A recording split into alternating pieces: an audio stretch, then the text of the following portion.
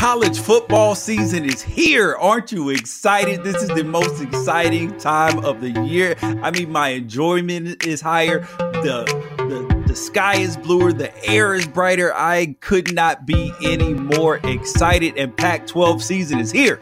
Arizona and Khalil Tate Amson didn't start the season off well, but the conference is going to have a great year. This is the most important season in Pac-12 history. You fans have to be on board. Everybody needs to be a fanatic. Coaches, recruits. This is about everything. We're playing for all the marbles. We must get in the college football playoff, and we must win the national championship.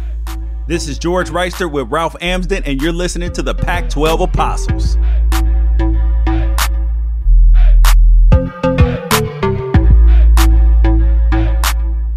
Ralph, I know that you've been dreading this. I know that you started to say you got a cold. You weren't feeling well. You tried to duck out of the podcast today because Khalil Tate Amson and the Arizona Wildcats laid an egg in Hawaii yesterday. It was absolutely awful. 45-38. There was Swiss cheese defense, Ralph, and Khalil Tate didn't do anything to help it out. How are you going to defend this? I will. First of all, I will say that I was looking to see if there was any such thing as like a podcast benefits where I could take a sick day, maybe have a fill-in or something like that. But I thought about it.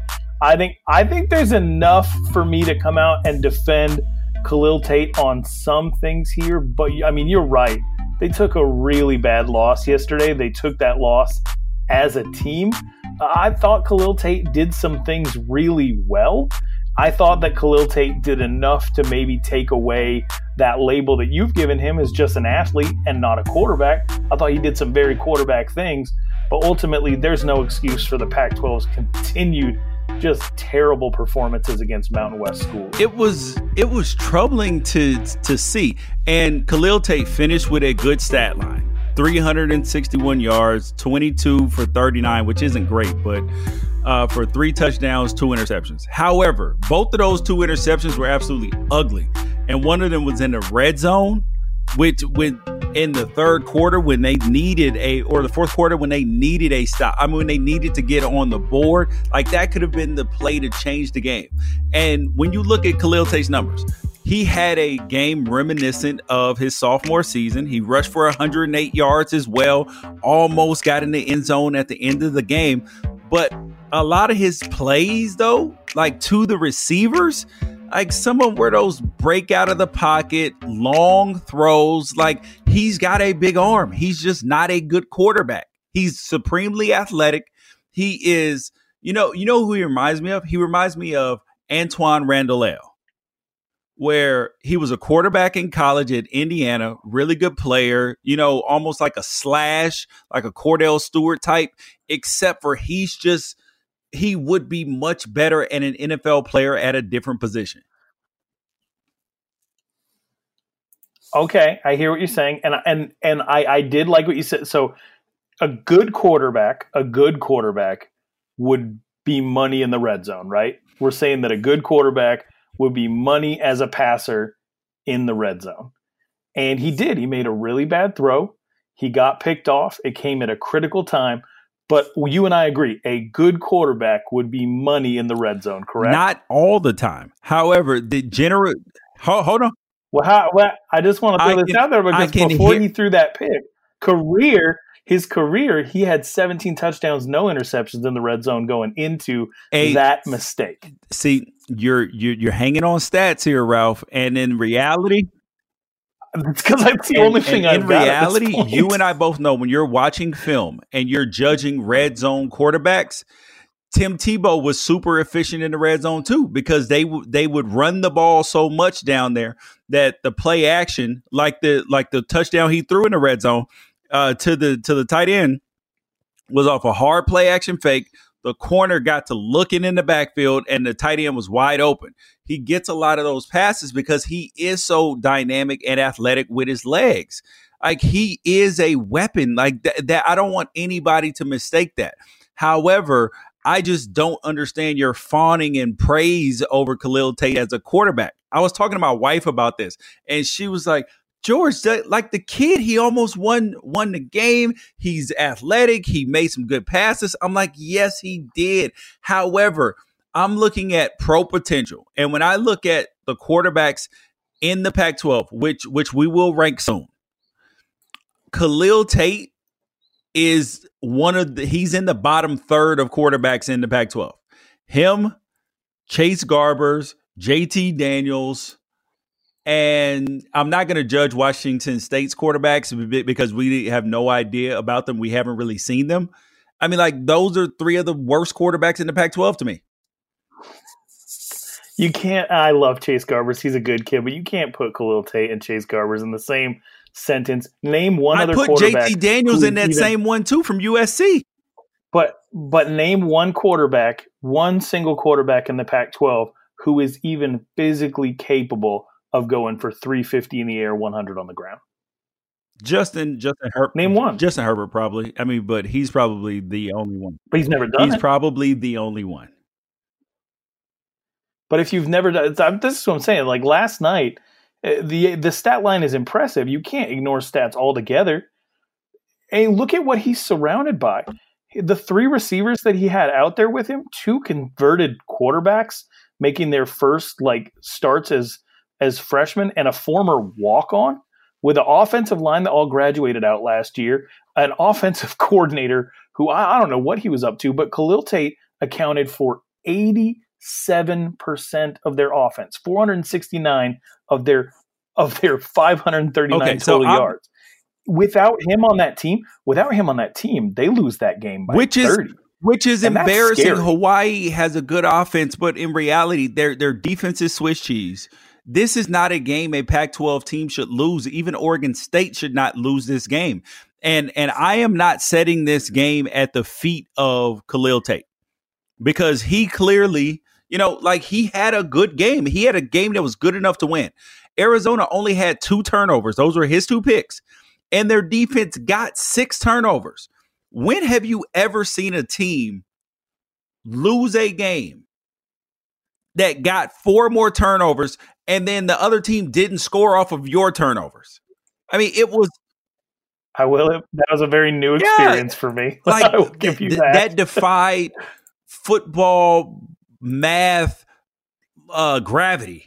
It defied it. That does not happen. If you win a turnover battle, you win games. And that did not happen. And the person who I'm blaming this loss on, which is the guy who was supposed to, bring the program back, is Kevin Sumlin. And I do not think it can be ignored at this point in time. I think Kevin Sumlin is 0-4 in his last. I think he's I have to check the 5. Yes, 5 and 10 in his last 15. Yeah, 5 and 10 days. In his last. Not encouraging. No, and when you look at Arizona play from last year, when they struggled in the preseason, in the early season against Houston and against everybody else, are you telling me that from then to now that you think that Arizona is the arrow pointing up on Arizona? Oof, no, I mean, honestly, if you remove just 2 players from this team, Khalil Tate on offense and Colin Schooler on defense, I don't know if they win a game in Mountain West play, much less Pac-12 play. Oregon State then goes from being the worst team in the conference to Arizona being the worst team in the conference. And, we talked the last episode about coaching hot seats and, when Lynn Swann was asked about Clay Helton, how many losses it would take.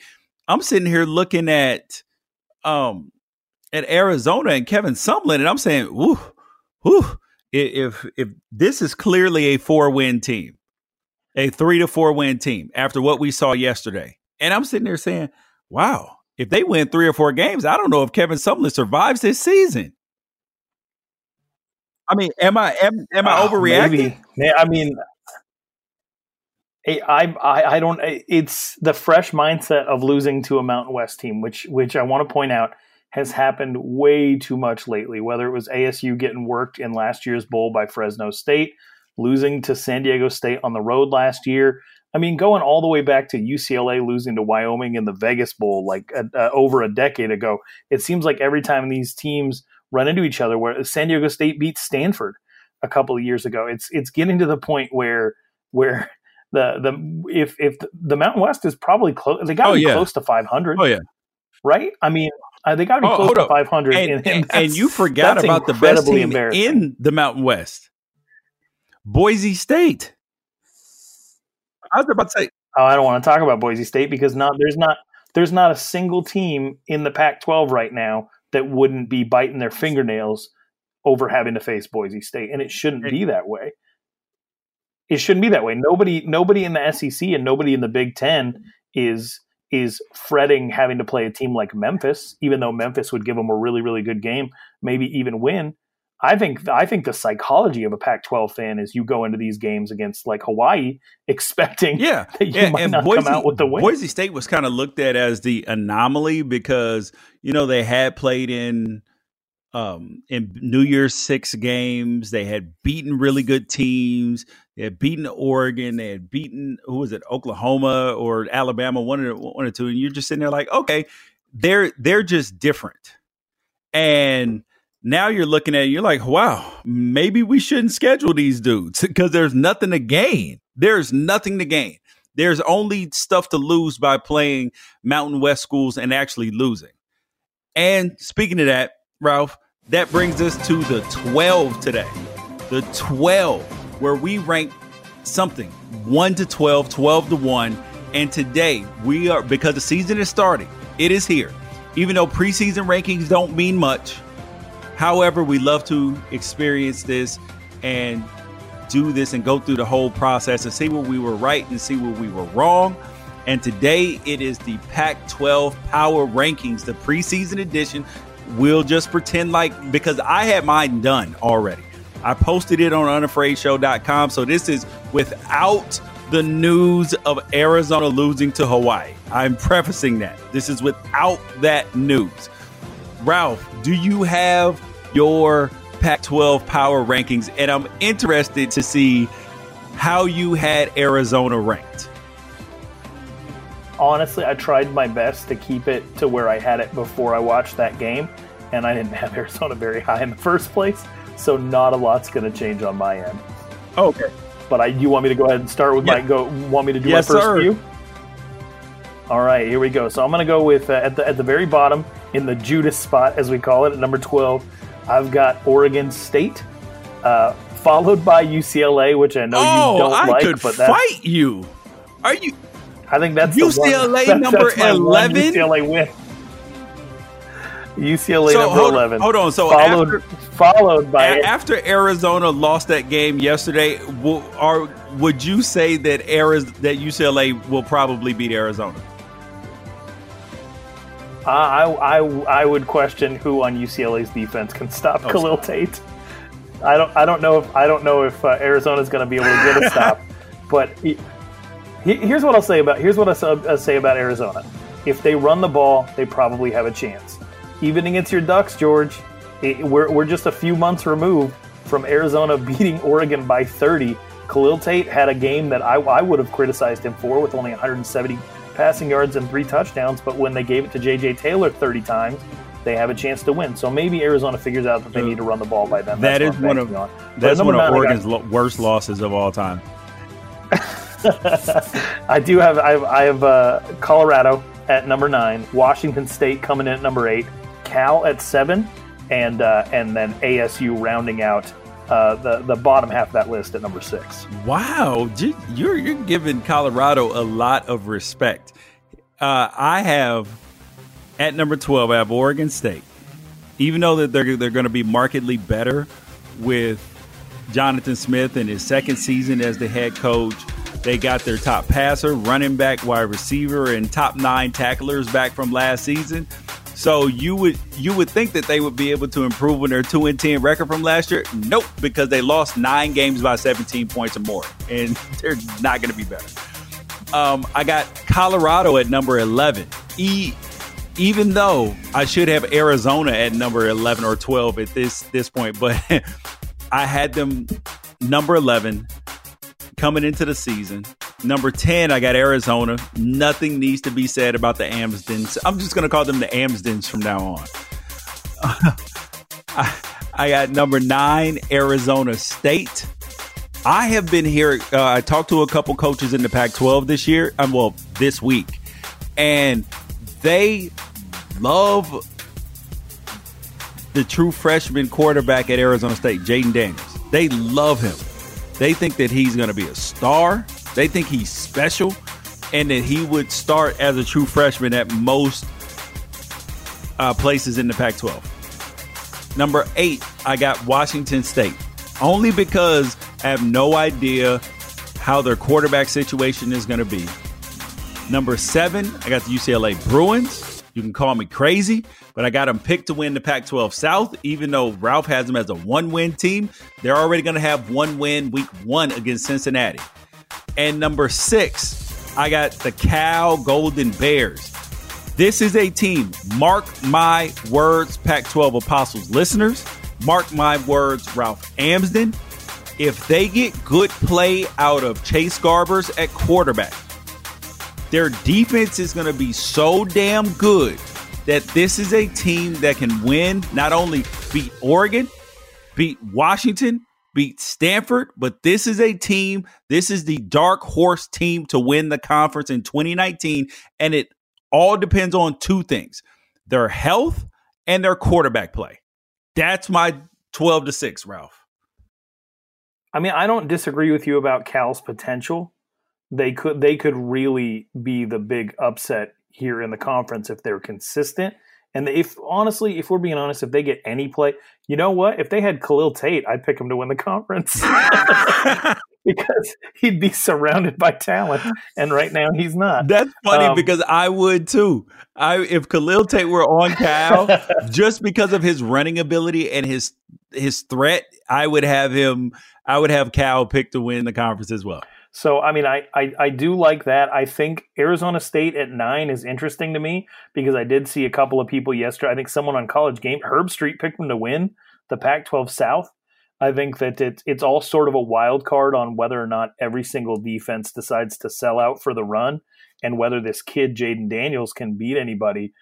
So I think Cal and Arizona State are really the 2 wild cards for me that could do anything. I mean, they won't be at the bottom because the bottom of the barrel in the Pac-12 is really, really bad. But I mean, I think I could see Cal or ASU as low as 9 or as high as 2 or 3. So it really, I really don't have too much of an issue with the bottom half of your list because even though you think UCLA is going to win the Pac-12 South, you think that the Pac-12 North is so much stronger that you don't even have UCLA in your top 6. So, you know, I think that I think that what you're saying is UCLA would take advantage of a very unstable Pac-12 South this year.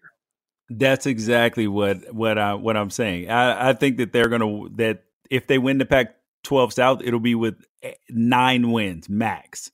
Maybe 8 wins. That there's going to be some crazy, stupid tiebreaker that they end up getting in the conference championship. And whoever wins the North, if they want a seat at the table in the college football playoff, is going to have to blow the doors off them. I think I for my number 5, I took a little bit of a vacation from projecting people's potential. And I had trouble with this one. I flipped a coin on my number 5 and number 3. I went back and forth a bunch. I flipped a coin, and ultimately I ended up with Stanford at number 5. I think that Stanford could be as high as 3 and maybe deserves to be 3. But based on what I saw last year of what they look like when you take the running game away, and even though KJ Costello was good, knowing that the coaches just hated every day having to go out there and throw the ball, I had them in my number 5 spot just because I still think they're very, very talented, and I think that what they do works. But the Pac-12 North is very strong this year, and if they're stuck throwing again, then they're not going to surprise anybody. And so, you know, if you can take 2 of those things away from Stanford and make them struggle offensively and make their defense have to keep them in games, I think that they're going to have a couple of games this year where maybe they get run off the field. So we'll see. I don't see Stanford getting run off the field just because that doesn't happen. Like, you can almost pencil them in for 9 or 10 wins a year. They some kind of way, even when they're bad, like last year, they found a way to win 9 games inexplicably. I mean, it felt like they lost 7 games last year, but they only lost 4. It was incredible. At number 5 for me, I got the USC Trojans. I think that they have enough motivation to right the ship in 2019. They had their first losing record since 2000, and I think only the third one since I have been alive. And they're playing for Clay Helton's job. But the only thing is, like, I think that JT Daniels is a bottom third quarterback in the Pac-12. I think he's easy to confuse. I don't think he's special. But he should be okay. Like, his numbers are going to be okay because he's throwing to the second best wide receiver core in the nation. St. Brown, Vons, and Pittman, that's just special. So that's why I got USC at number 5. But I could see them doing anything from going undefeated and winning the Pac-12 all the way down to a 5-7 season like they had this year. I don't think there's any bigger range for any team in the Pac-12 than USC. I think you're right on that, on them having the range, but I see so many people that have their minds made up that this team's going to start 1-4. I mean, their minds are already made up that they're going to be 1-4, potentially 0-5 at the end of 5 weeks. And I think that you and I are 2 of the only people that I know of that look and say, yeah, this actually could be 5-0. I mean, probably not 5-0, maybe 4-1. I don't really see them winning in Seattle, if I'm being honest. But having Utah at home and having Stanford at home, explain to me why they couldn't win those games. They're much more athletic. They'll have home field advantage. And they've got the talent to get it done. If they believe in Clay Helton, then they're going to be motivated. The worst thing that could happen for this USC team is for them to come out and prove everybody right by laying an egg against a very well-coached Fresno State team. I was just going to say that, and we're going to talk about that on the preview show on the next podcast. But USC, you're going to know everything you need to know about them this season against Fresno State.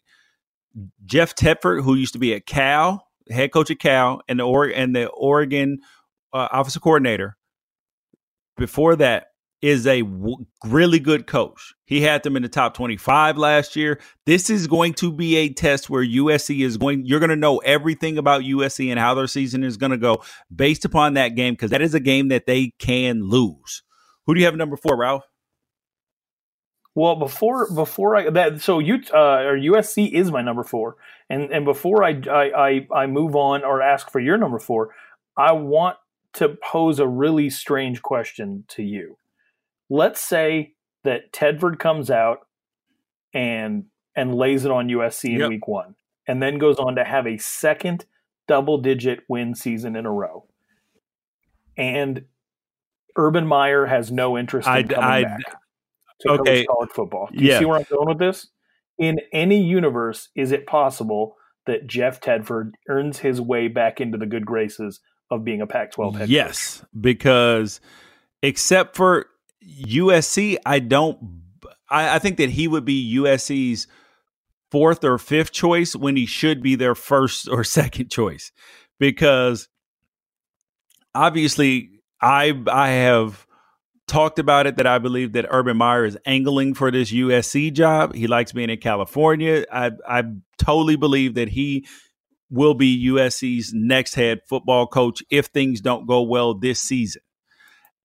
However, Jeff Tedford, if he beats them and then continues to take Fresno State to a top 25 season, then he's proven he could win at Cal, proved he was a really good offensive coordinator at Oregon. And USC, he should be on your short list. But, at that point in time, they're going to want a big name. They're going to want to try to land somebody huge, but nobody is going to want that job, despite it being such a historically good job, because the coaches that come in are going to want to clean house, and the front office and the people, the higher ups at USC, do not want that to happen. Yeah, I think that the USC fans would probably freak out at us even suggesting the possibility of this. But, I mean, you look at what he's doing with Fresno State, and you look at what's possible with Cal and some of the things that he was able to accomplish there, winning 5 bowls in a 6-year period. maybe they were too hard on him, especially since they didn't have the resources to keep Cal competitive. But then again, maybe he's just one of those guys that performs really well at the level he's at, and not necessarily when you level up. I tell you what, it'd be a bad look for USC to go out and lose to him on August 31st. That would be a awful. I mean, that couldn't get the season started on a worse note, because right after that, then they get Stanford, then BYU at BYU, a game that they should win, but it'll be a little more difficult because they're playing at BYU. Then they got Utah, and then at Washington. That could be a rough start to the season. My number 4 team, though, is Utah. I know a lot of people aren't loving this. They're like, oh, the media picked Utah to win the conference. Yeah. But the reason why they picked them is because their schedule is very favorable. They play at USC. They play Washington State. So to make a long story short, they avoid Stanford and they avoid Oregon this year. So those are two, what me and Ralph have, and pretty much everybody, 2 of the top 5 teams in the conference. And if you can avoid them, that means that you can, and you're one of those top 5 teams too. That means you only have to play 2 of the top 5 teams in the conference. So that gives you a real advantage in terms of the Pac-12 South, winning the Pac-12 South and getting to the Pac-12 title game. So Utah's schedule, not necessarily their ability to be dominant, is what has caused people to pick them so many times in to win the Pac-12 South and potentially win the conference. One of my favorite things about Utah's schedule, and I actually have Utah as my number 3, so I'll jump right into it, is that they start off the year with their rivalry game. Colorado does it every year. BYU does it every year. It's one of those things where you go out. I mean, you have to be prepared. It's not like they got Northern Illinois, and Idaho State after that. Those are the games that you typically go in and you look past them, right? They can't do that. They have to come into the season and they have to be ready to play right away. And they're playing at BYU. And Provo's a pretty hostile environment, especially if you play for the Utes. And so if they're able to go in and get a road win at BYU, that's going to give them some serious momentum. And then all they have to worry about is staying healthy through Northern Illinois and Idaho State to then go into a game against USC, where I'm honestly not sure if there's ever been a time that Utah has won at the Coliseum, and then they can go down and try to make this their first time.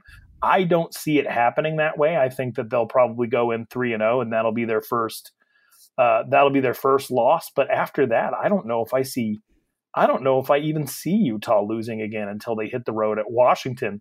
And so, I mean, they're really primed for a very good year. They really only have 2 games on this schedule that scare me outside of the BYU game.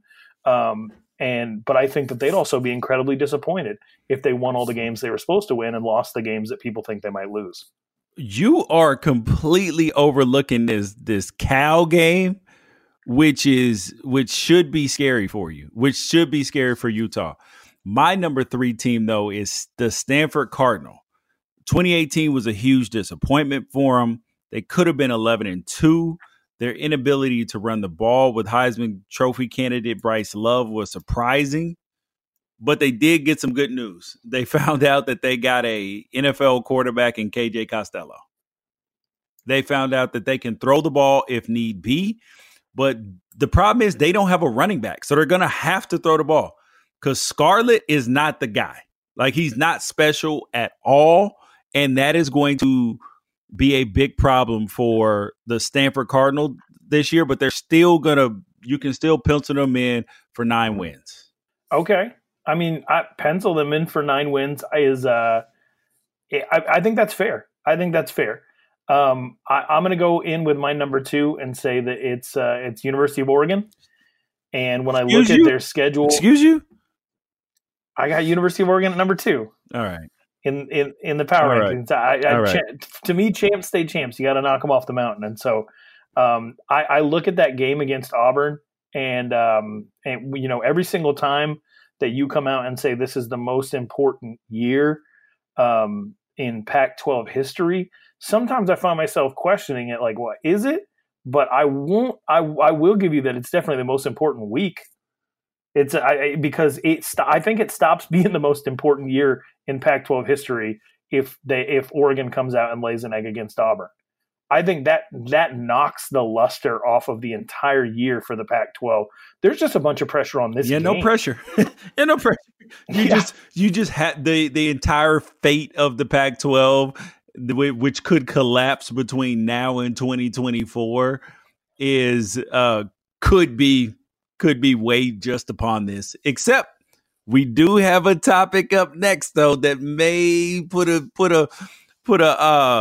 an asterisk next to that conference collapsing thing. True. My number 2 though is the Washington Huskies. They're defending Pac-12 champs. I'm not in love with Jacob Eason as much as everybody else is.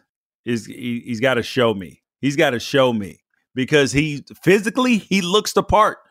If you were to draw a quarterback up, he would be, he would look just like Jacob Eason, who looks a lot like Josh Allen from the Bills who played at Wyoming. Big, strong, physical kid, throw it a country mile, all of that. But is he a great quarterback? And that's the way I feel about Washington, and that's why I have them in the number 2 spot. Okay, and then I would come in and I would say that I think that Jacob Eason is that. I think that he is all that. I can't name another pro-style true freshman in SEC history that did what he did, which was to come in, throw for 2,400 yards and 16 touchdowns without really being a running threat.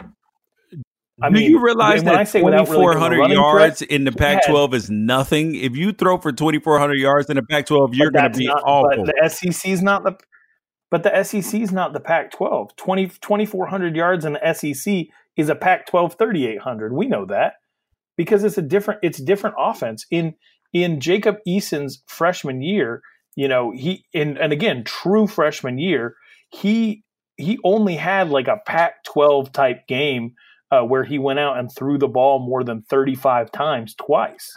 Yeah. 3 times. He threw 55 times in a win at Mizzou. He threw 36 times at Ole Miss, and then he threw 40 times in home loss to Vanderbilt, which is a bad loss. But at the same time, you're talking about a true freshman in the SEC, and this is not a mobile quarterback. He had negative 45 yards rushing. One of the two of us is going to be known as the quarterback whisperer, and one of us is not, because you believe in Khalil Tate and Jacob Eason, and I'm taking Justin Herbert and KJ Costello. And you can have JT Daniels. I don't want him either. I'll take the kid from Arizona State on my list too, and we'll see whose list stacks up better than the other. Oh, it's pretty obvious that if you and I had a quarterback draft where we just picked, snake style, like, all right, I get 1, you get 2, 3, I get 4, 5, and we went down, there wouldn't be a single time where either you or I was like, dang it, you took my guy.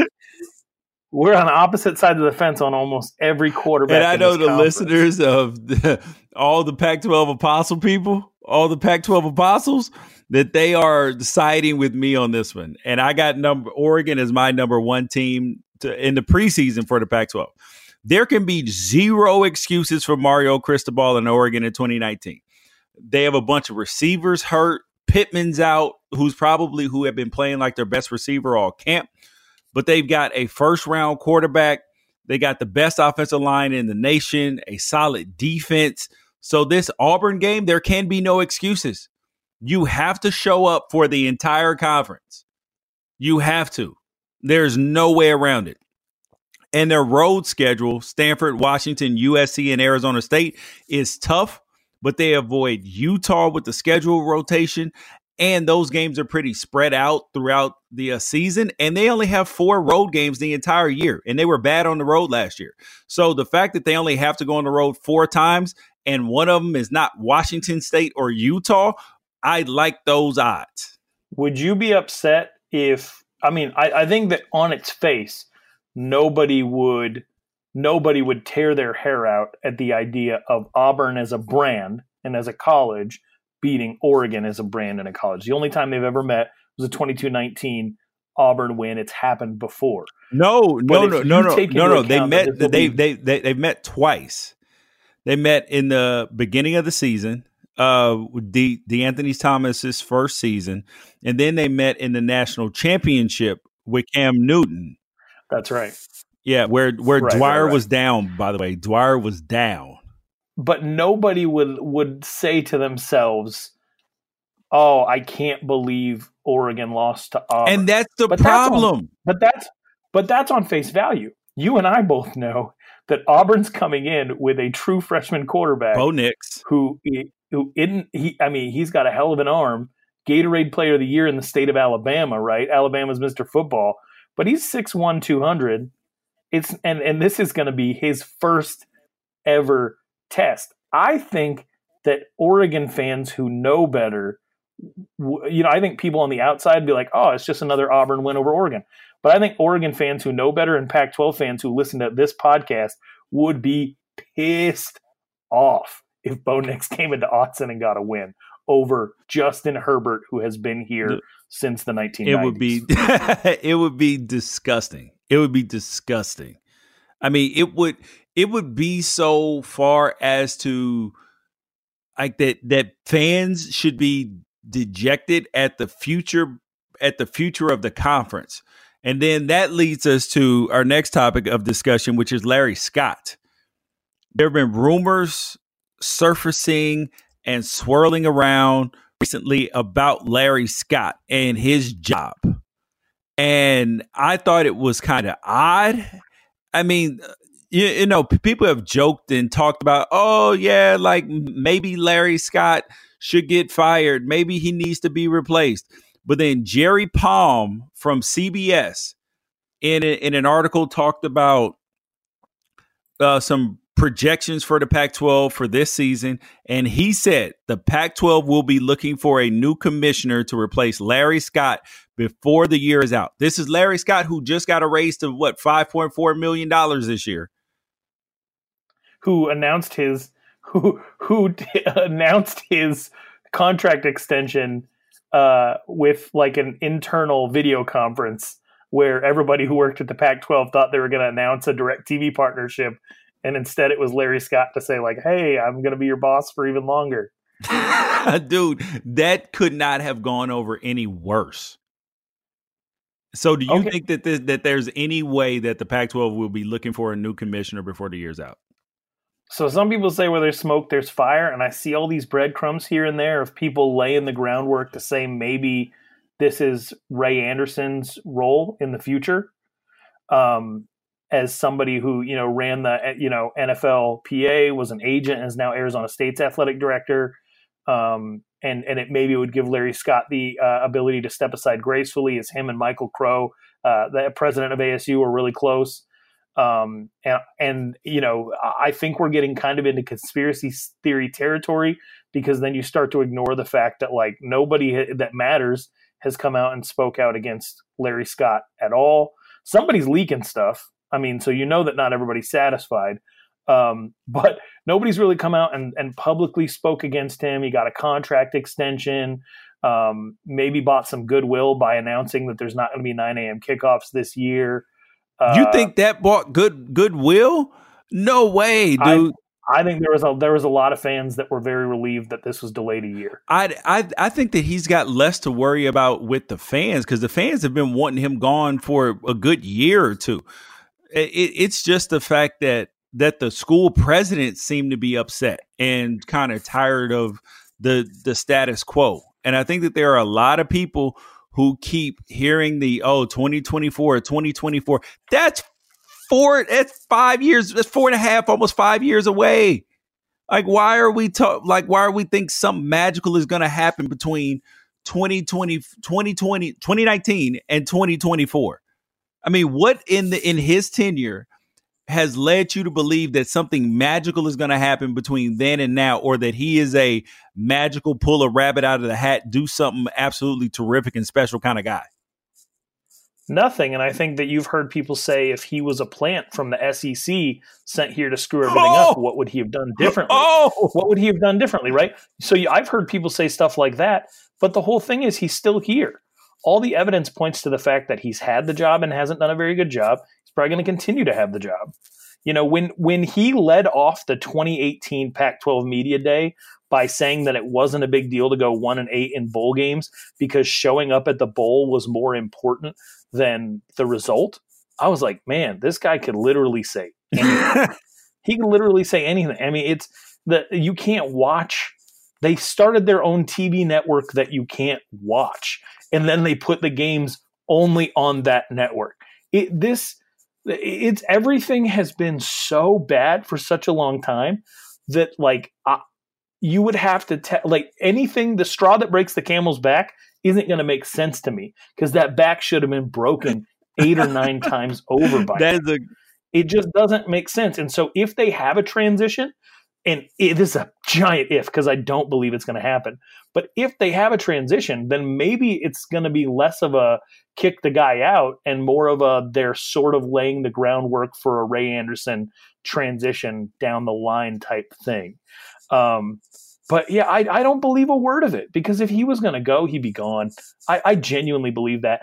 And there's nothing less interesting to me than a fight between millionaires and billionaires, which is basically like you talk about dissatisfied university presidents because they've got millions of dollars coming in instead of the 1 billion with a B difference that there is going to be between now and the end of the Pac-12's contract as far as what the Big Ten gets. And so, you know, that those feuds don't interest me because you're asking me to feel sorry for rich people, and I don't. But at the same time, like the experience as a fan has kind of sucked, and I would love it for somebody who is more fan-centric and more understands that people still want the college football traditions of being able to go to the game. And if they can't, it sure would be nice to watch a damn game on TV every once in a while without jumping through hoops. And I think that that's what the average fan is worried about. Every game should be on television. Every game should be accessible. Getting out of these bad contracts. Like I'm a person, I watch the Prophet on CNBC with Marcus Lemonis, and sometimes people are in contracts. He's like, find a way out of your contract. Find a way that makes sense for the person who you're under the contract with and yourself. The way you can put yourself in a better position and even put that person in a better position. And that's what the Pac-12 needs to be trying to do. And the biggest reason that the Pac-12 has a problem at this point in time is because of visibility, which then turns into the second problem, which goes into recruiting. And Ralph did an interview with Miller Moss, who is a 2021 quarterback. He's got offers from Michigan, Cal. He plays at Bishop Alemany here in the San Fernando Valley, where I live at, but Bishop Alemany is in Mission Hills. And he had some interesting comments about recruiting and about the Pac-12, which led me to believe how recruits really, really see the Pac-12. Here it is here. So I'm part of a podcast called the Pac-12 Apostles, and you're another one of these in a long line of quarterbacks who's got a lot of Pac-12 options, a lot of SEC and other options. We see so many quarterbacks looking out to go to the best schools, and a lot of the time it might not end up being the Pac-12. What are some of the things that you consider when you compare the different schools, different regions, different conferences? Right. I mean, I think the SEC is the best football in the country. I don't think that's really a debate up for debate, but I don't think that means necessarily that I will go to the SEC. I mean, I have great options there. I'm super grateful for that, but I think I need to go to a place that's the best fit for me, not the best football necessarily. And that encompasses culture, education, and football. So, I mean, that's not to discount the SEC or anything like that. I'm super grateful for all those options, and I'm keeping all my options open, but I think there's more things to consider than a win-loss record in the school. But you don't think about the conference, you just look at like the best culture, best fit for you. Right. I mean, people try to kind of see how the depth chart is going to shake out, but I think with the transfer portal and all that kind of stuff, it's too unpredictable. But I think you really need to go to a school where you're going to enjoy being at school regardless of playing football. All right, Miller Moss, big win over at Higley, 55-16. Appreciate your time. Yes, sir. Thank you. So, Ralph, Miller Moss just told us that he doesn't believe that the best college football is played in the Pac-12, that he believes that it's in the SEC. And then I told you I talked to a Pac-12 coach this week, and he was saying that he believes that sometimes recruits look at some of these Pac-12 schools as a group of 5 offer almost, that it's a little above that. But I'm sitting there thinking like, wow, that sucks. The Pac-12 actually had 3 teams. Well, sorry, the third most teams ranked in the AP Top 25, the preseason poll, with 5 teams. And that's 1 less than the SEC and 2 less than the Big Ten. And I'm like, wow, we're like Rodney Dangerfield at this point. No respect. I'll say this because I think his quote opens up a whole can of worms for me. And I got a million thoughts, but I'll just address it on its face. First of all, it was really cool to watch this kid play. He's good. I haven't seen a whole lot of quarterbacks like him. He's really solidly built. He reminds me of Bo Nix a little bit. Since we were just talking about Bo Nix, he reminds me of a guy that came out of Arizona a few years back named Tyler Brugman, who had kind of a string of bad luck. Committed to Washington State, didn't like Mike Leach, so he transferred to Louisville. And when he got on campus, so did a freshman Lamar Jackson. And then he finished up, I think, going to a JUCO and then Montana and grad transferring to A&M. So this guy was everywhere. And you never really know how things are going to work out for a quarterback. But you got to like these guys that, solidly built 6'2" guys, big rocket arm, the Matt Stafford types, And so it was a pleasure to watch him play, and it capped off an incredible weekend of me going to 3 different high school games where I got to see 6 Division I prospects, including Michigan commit J.D. Johnson, Louisville commit Chubba Purdy. I got to see University of Arizona commit Will Plummer. And then I got to see the future in 2021's Ty Thompson, who's got a bunch of offers, and 2021's Kai Milner, who's got a bunch of offers as well. And then I also saw and talked to Miller Moss. All these great quarterbacks out here, yet over half of them are leaving the Pac-12 recruiting footprint. So I just straight up asked him, like, what's the difference between the Pac-12 and the SEC? And he says, not only does he say, I think the SEC is the best football in the country, he caps it off by saying, I don't really think that's up for debate, which that part of the sentence has to grate on you, George. Oh, yeah. You're just like, wow. And I think that a lot of that has to do with optics. It's almost like pricing. When you look at pricing for clothes, for goods, for shoes, for houses, for anything, we generally in our mind think the most expensive thing and the most visible thing is the best thing. And it doesn't necessarily. And so the brand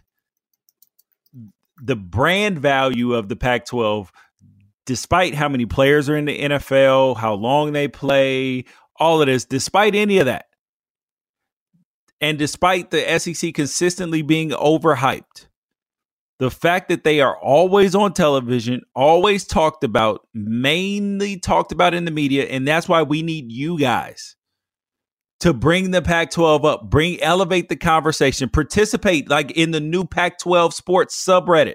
Participate in your team subreddit, their Facebook groups, all of that. There's so many opportunities for you to create a demand for yourself, create a demand for your school. Do it for us. Like, this is our conference. This is what we love.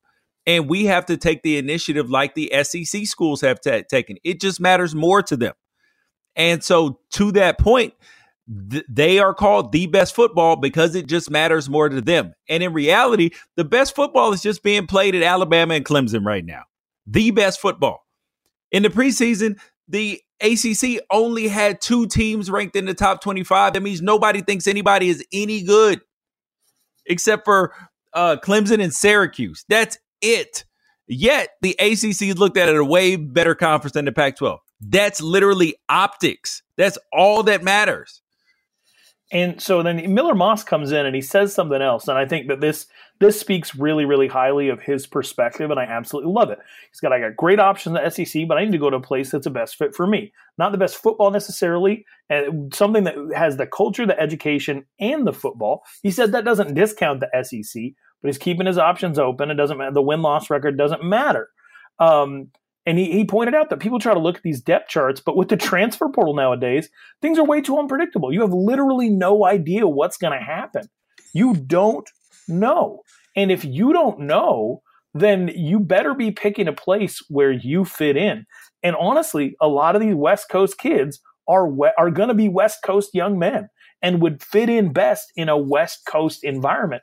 or a Pac-12 environment. So the transfer portal, and correct me if I'm wrong here, George, but I actually see the transfer portal opening up and causing so much chaos as maybe causing a pendulum to shift back from quarterbacks looking for the best depth chart positioning to quarterbacks looking for the place where they fit in best in case they get caught up in that chaos and just want to have the best college experience possible. 100% agree with you. So hopefully this is why this season is so important for the Pac-12. You got to win. That way you can try to overcome on some level this perception nationally. The next thing up though is another quarterback, Jacob Eason. I had this question because Chris Peterson named him starter at Washington. And you've had 3 quarterbacks enter the transfer portal at Washington. One went back to Washington, but now you have Jake Haener and Colton Yankoff, who've both left University of Washington after being there for a couple seasons. And that led me to wonder and believe, I'm like, hold up.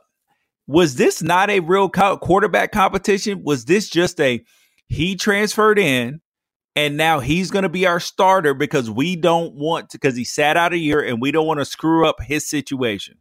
And the reason why I bring this up is because this happened at Oregon when Dakota Prokop transferred from, I believe, Montana to be a grad transfer at Oregon.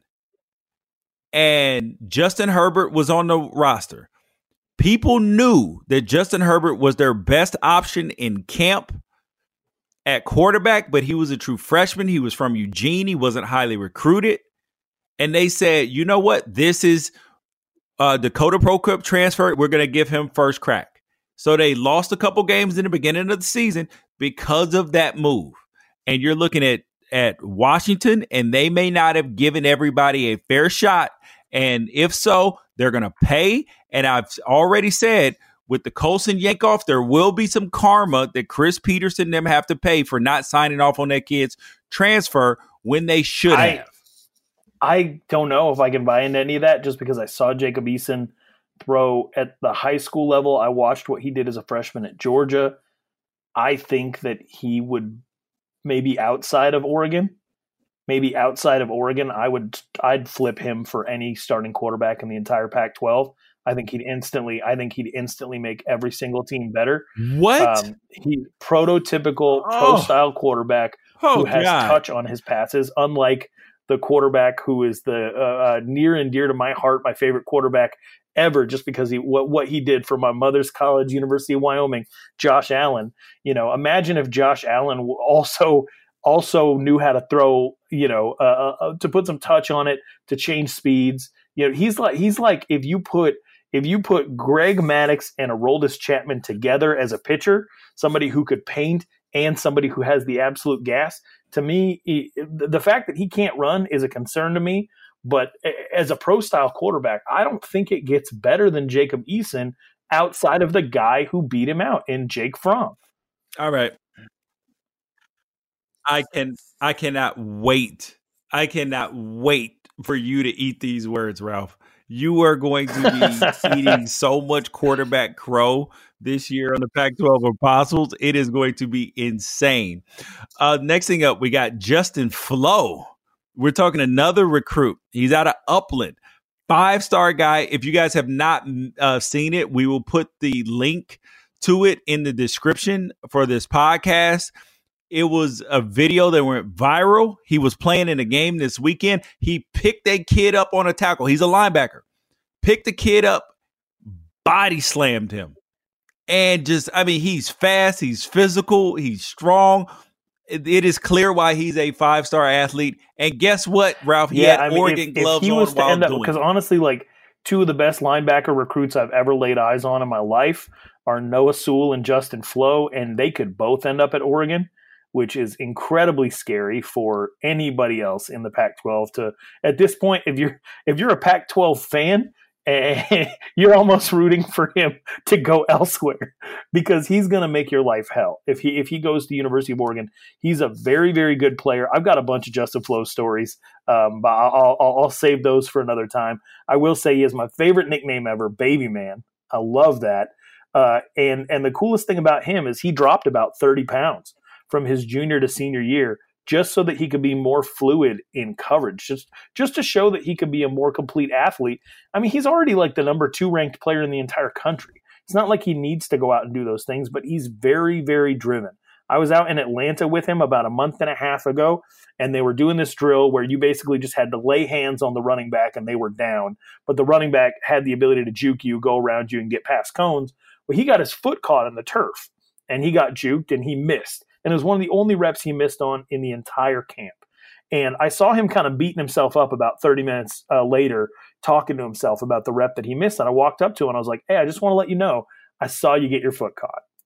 And he put his hand on my shoulder, looked me in the eyes, put his face close to mine, and he said, no excuses, and walked away.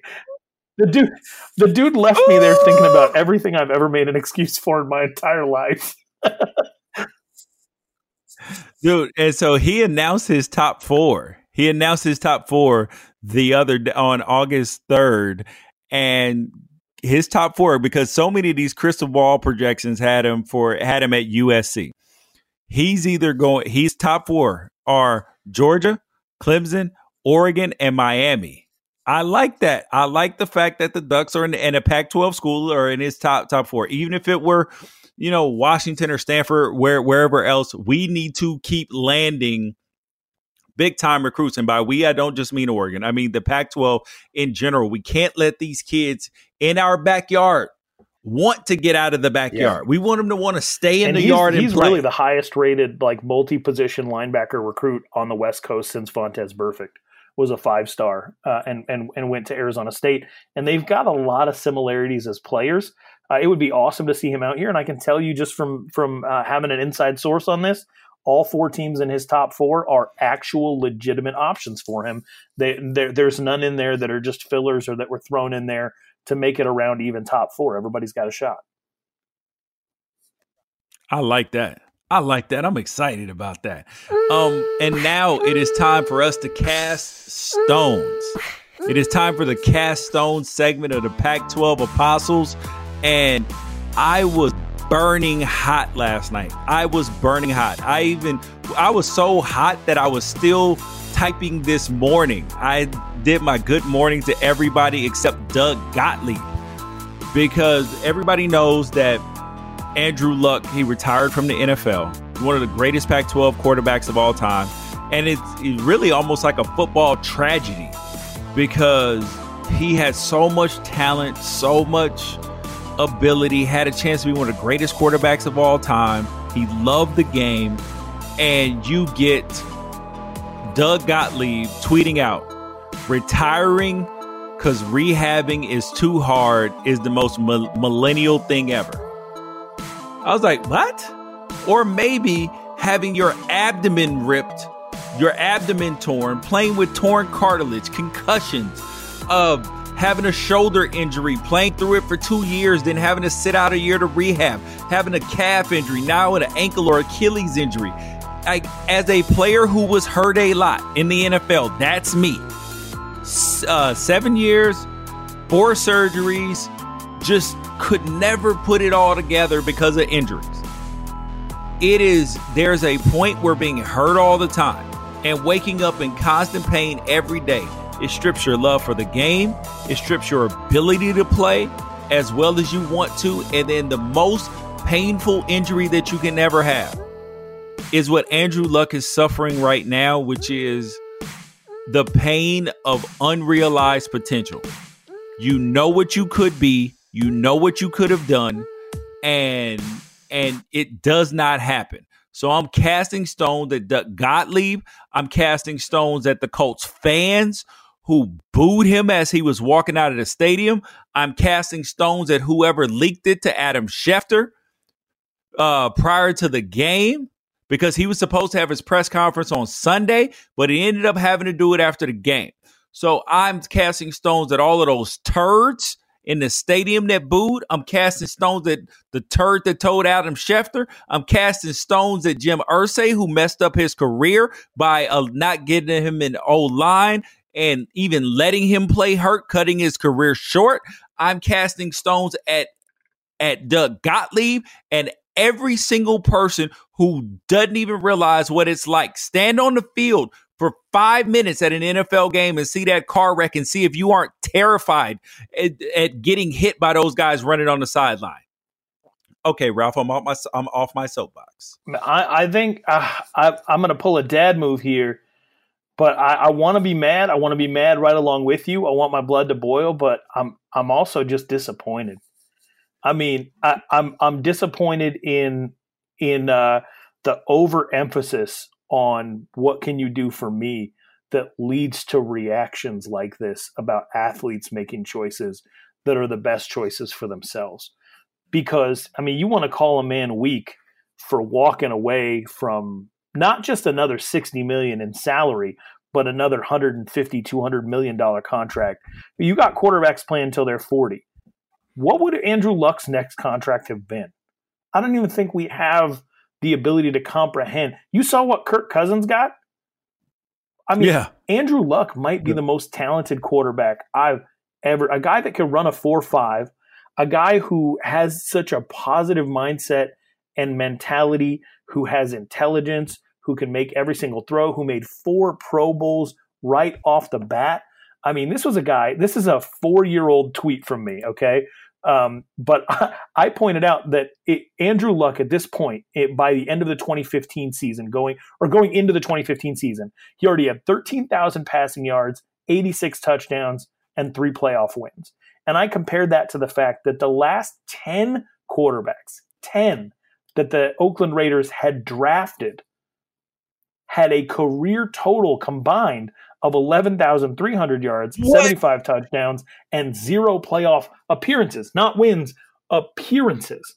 That Andrew Luck was better 5 years ago than the last 10 quarterbacks that the Raiders as a franchise had used a draft pick on. I have tweets going back 6 years ago saying that Andrew Luck, Tom Brady will be the future Jordan LeBron debate.